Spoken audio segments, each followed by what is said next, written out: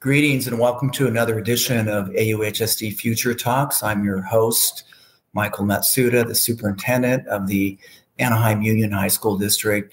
And as our 7,000 plus listeners know, that this show is all about the future of education, the future of jobs and work, and the challenges ahead for our young people. We've been very blessed to have so many experts across the full spectrum of education, from higher ed to our business and nonprofit partners, to think tank people, and even internally, we have so many amazing people. One of them is Dr. Renee Bryant. Dr. Bryant, welcome to the show. Thank you so much. It's an honor to be here with you, Superintendent Matsuda. And Dr. Bryant is the Director of Plurilingual Services. And I want to start with that term because we were talking about how EL has morphed and now it's plurilingual. What is the thinking behind that? Right. So we used to have maybe more so of a deficit-based terminology for describing our scholars who had multiple languages. And so way back in the day, it was limited English proficient. Then it morphed to English language learners. Then it became English learners, then emergent bilinguals, multilingual learners. And really right now, we're looking at plurilingualism. And this is an assets-based term that really recognizes the fact that we don't stay in one language. So whereas multilingualism kind of silos language, like maybe you speak German, you speak Spanish, you speak Arabic, you speak Vietnamese, you speak English, and you silo those, and that's multilingualism. Plurilingualism refers to the fact that we go in and out of languages all the time, and we hear that all around us. So it honors the translanguaging that happens and also the cultures and context in which language occurs. So that is the term that we're using, plurilingualism, and that integration of languages and culture. You know, I think that's a very sort of global concept, right? And it's also very authentic because it describes the assets that many of our kids are bringing to our schools and our communities. We usually start, as you know, Renee, we usually start the show about who you are and what your drivers are. Can you share with the audience a little bit about how you became to be Director of Plurilingual Services? Right. So I'll start way back. So I'm not from California. I actually was born in Indiana, lived in Indiana and Michigan before moving to California at the age of 5, and didn't have a typical childhood, had some challenges, definitely, and saw public education as a safe haven for me. That was the safe place for me, public education. Every time I went to a new school, which I went to a new school every year from the time I was in kindergarten to 6th grade, it was those public educators that always welcomed, from the secretary to the principal to the teacher, that always welcomed my mom and myself. So that really formed me. And I'm very lucky that in spite of the challenges of my childhood and because of public education, I actually excelled academically. And I so much so that I did want to go to college. And my parents, knowing that I was the first person, in the family to go to college, they sat me down and they kind of explained to me that they weren't going to be able to pay for me to go to college, with the salaries being what they were. They were, some blue collar workers. They both worked for the state of California and they weren't going to be able to afford it. So they told me, you're going to have to find a way to pay for it yourself. So I actually enrolled in ROP cosmetology school while I was a junior in high school. And just in case I was not going to be able to pay for college, I'd be able to supplement, and pay for it, hopefully, with that. So I was fortunate, though. I had amazing high school teachers who wrote letters of recommendation for me, and I still continue to excel academically. So I was able to go on full ride scholarship through the Riverside Scholars Foundation Scholarship Program, which started me out at Riverside Community College and then transferred me to UC Riverside. And, originally I wanted to attend CBU, which is California Baptist University, and become a missionary teaching ESL.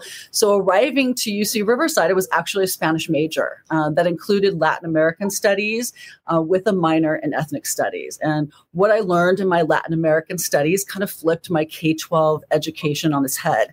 And after reading Edward Galeano's Open Veins of Latin America and other books, I changed my major to an interdisciplinary degree, and I graduated with a degree in the ethnic study of women's history. And my stepdad said to me, "You're going to be a teacher, right?" I said, "Yes, of course." So then I took 3 years and substitute taught 12th grades, kindergarten, all the way from kindergarten to 12th grade, and worked a second job in the service industry. I went back and earned my bilingual teaching credential through the Title VII grant for bilingual teachers at UCR, got a master's degree in educational administration from UC Riverside, and finally in 2017 earned my doctorate in organizational leadership from the University of La Verne.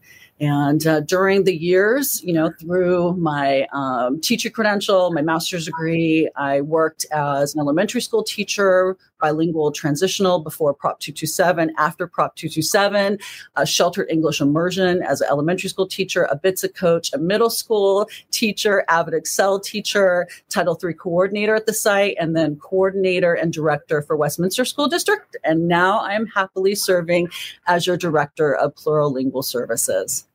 Wow, that's a mouthful.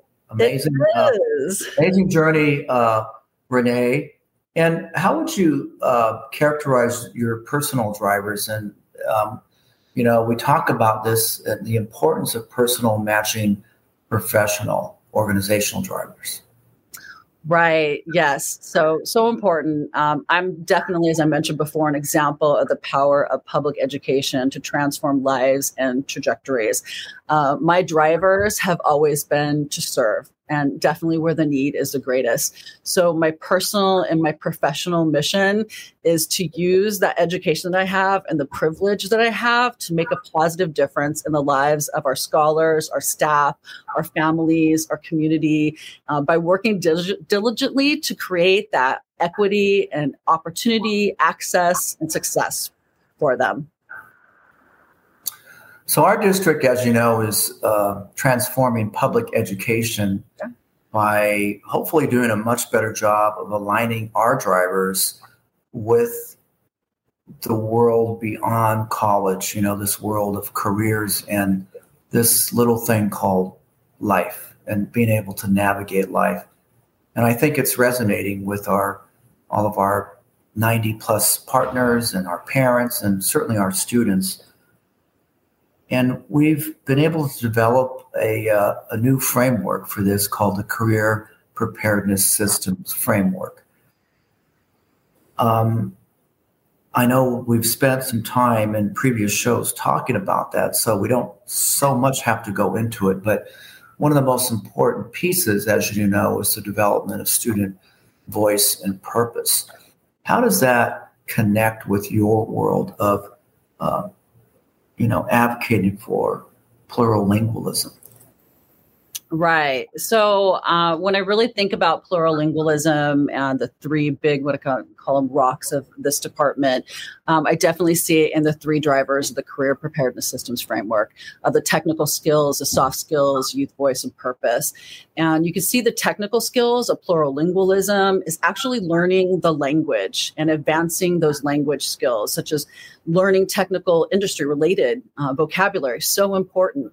And the soft skills are found in that communication, collaboration, creativity, critical thinking, and compassion, those 5 C's that we use in learning a new language or advancing the language that you already have as a heritage language, as well as that emotional intelligence exercise when navigating in another language. And finally, the youth voice and purpose is evident in our AUHSD talks, our soapbox speeches, the capstone presentations conducted in heritage languages, like at Savannah. When I've been there and sitting on those panels and listening to our Global Leadership and Language Academy students, our GLLA students, are in Spanish dual language immersion, and they have done their capstone in Spanish, and they are answering questions about their journey in Spanish. So those are all examples of how we see plurilingualism specifically connected to the CPSF.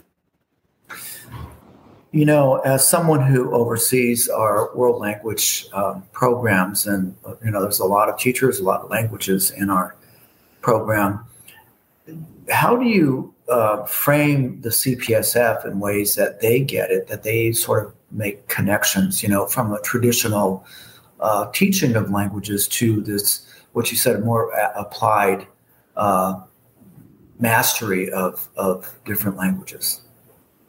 Right. That's really important, not only for our teachers, but really for our scholars, because sometimes, you learn content in isolation and it's not as meaningful to you. So like our adult learners want to know that what they're learning is immediately applicable and there's reason for it. Our scholars are the same way. So being able to emphasize to our staff, our teachers, that the more meaning that our students can find and applicability for the language, the more they're going to connect with it and want to use it. So this idea of learning this technical vocabulary and using it and practicing it, knowing that being bilingual or plurilingual now is going to help you not only get a job and maybe advance over someone else, maybe help you advance over someone for scholarships, but also it's going to help you in that job make some more money. So we know in New York, people who are Latinx, there was a study of Latinx workers, and those who actually were plurilingual made on the average $15,000 more than those who were not. So we know there's also an economic value to being plurilingual. And that was evident in my own life, in getting a scholarship. It helped that I was plurilingual and getting accepted, getting that accepted to RCC UCR, that Scholars Foundation pathway. It helped that I was bilingual, plurilingual, and also getting my first teaching job. I had a BCLAD, had a bilingual teaching credential, and that helped me. That was considered the Cadillac of credentials back at that time. So all of these things help to maybe put you one step over someone else. And we are in a global economy, so that means we are competing globally. And we know other countries emphasize plurilingualism, and we want our scholars to be just as competitive and successful. Yeah, it just makes sense. I mean, definitely with our AIM program, Kaiser, for example, they really appreciate the fact that we are pushing out bilingual scholars, bilingual students to them as AIM interns.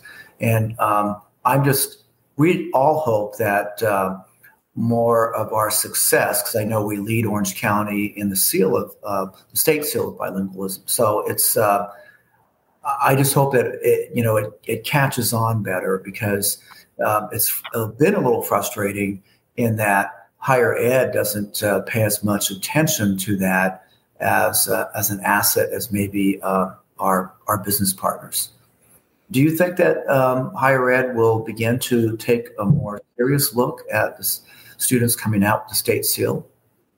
I do, and I already see evidence of that. So we know our partners at Cal State Fullerton, specifically Dr. Fernanda Rodriguez-Valles, Dr. Natalie Tran, they're working really hard to make sure that the pathway that we've created that goes all the way from Anaheim Elementary to then AUHSD with our dual language immersion, that can continue on at Cal State Fullerton. So they are already developing courses where the content is in that target language, so that they are learning, history and science and math, continuing it at that, 13 through 16 level in the target language. So definitely. And I know that they are also working on another recognition for that level to make sure we're recognizing scholars for their ability to comprehend, to communicate, to collaborate, to listen, speak, all those things, those 4 domains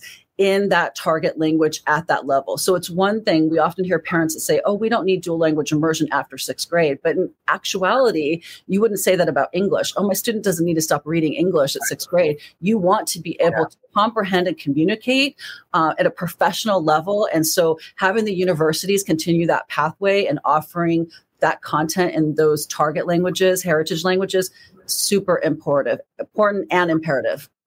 And to that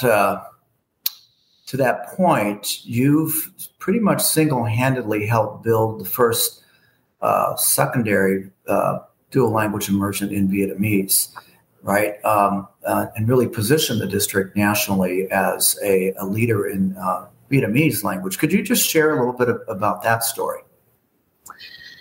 Yes. So, coming from one of our sister elementary districts over in Westminster, definitely rolling out Vietnamese there, and then coming here, was really excited to be able to lead and be able to come to fruition your vision, the board's vision to offer even more languages. So it was exciting to be able to offer Vietnamese world language in 2018.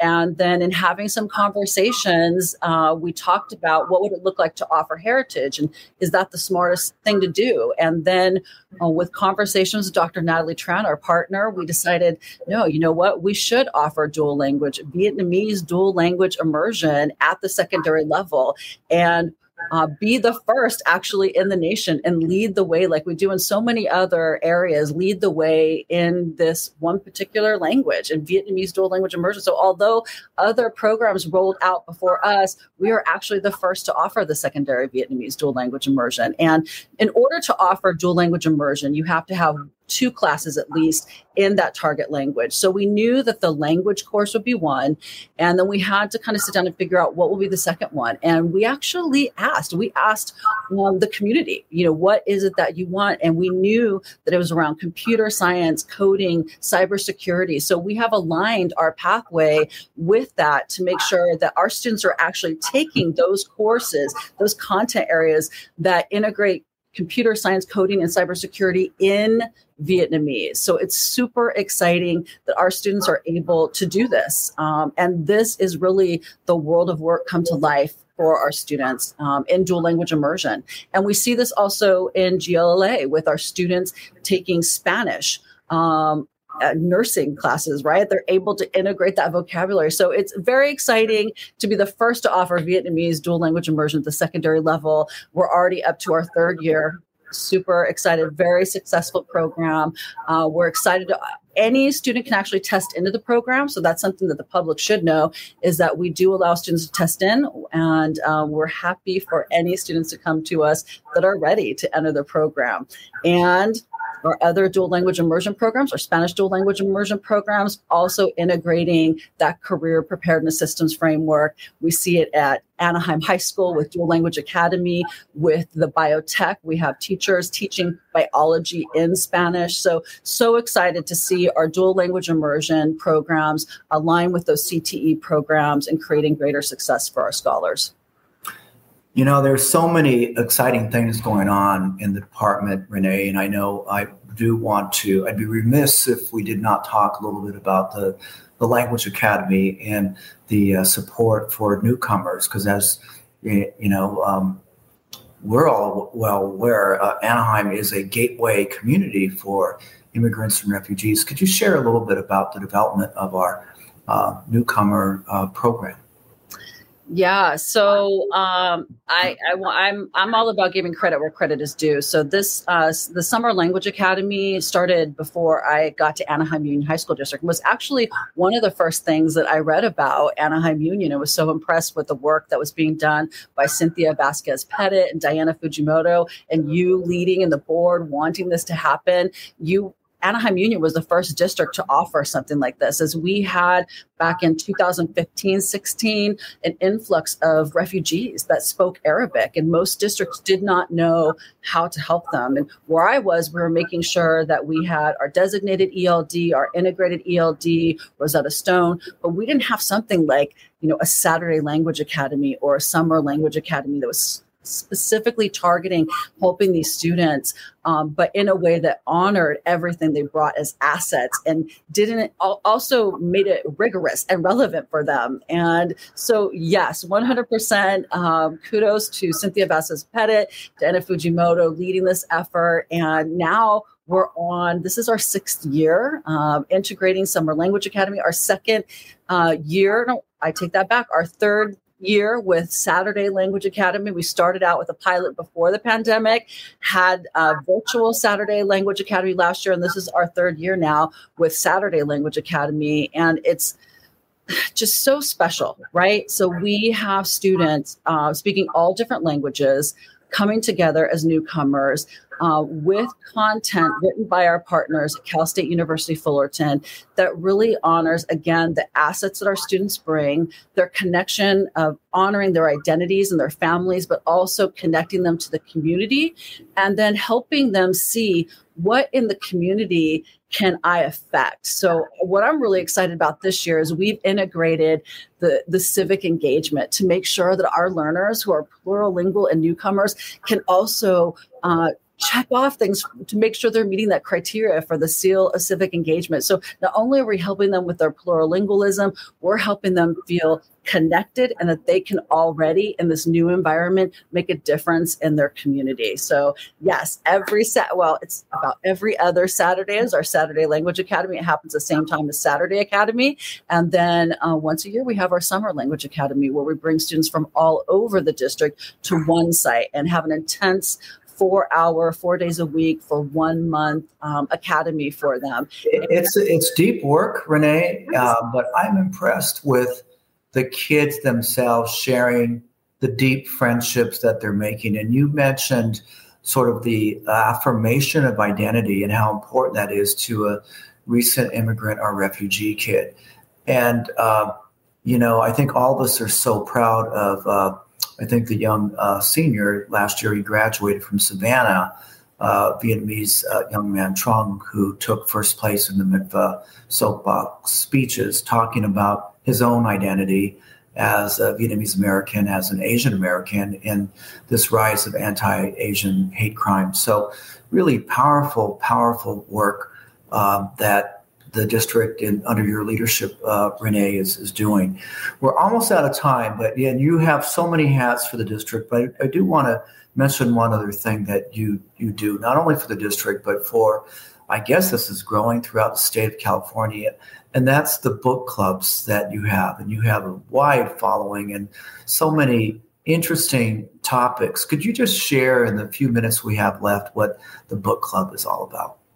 Sure. Yeah. So in the pandemic, the Leadership Book Chat was born, and it started really around Dolores Lindsay, Dr. Arriaga, Dr. Stanley. They wrote this book called Leading Well Female. They had this private Facebook group with the same name, and said, I posted, we should do a book study. And they said, let's do it. We'll be there. So that's how it was born. And from there, we went, we had partners like a National Resource Center for Asian Languages, AXA, CALSA, many partners, and the partners from CALSA said, well, let's do another book, right? So then we did another book. We went into The New Jim Crow. We went into Ready for Anything, Dr. Suzette Lovely's book, then went into How Women Rise, and then Beyond Conversations About Race. And now we're reading a book by two superintendents from Chicago called The Unfinished Leader. But it was really, I think it really met a need for people to be able to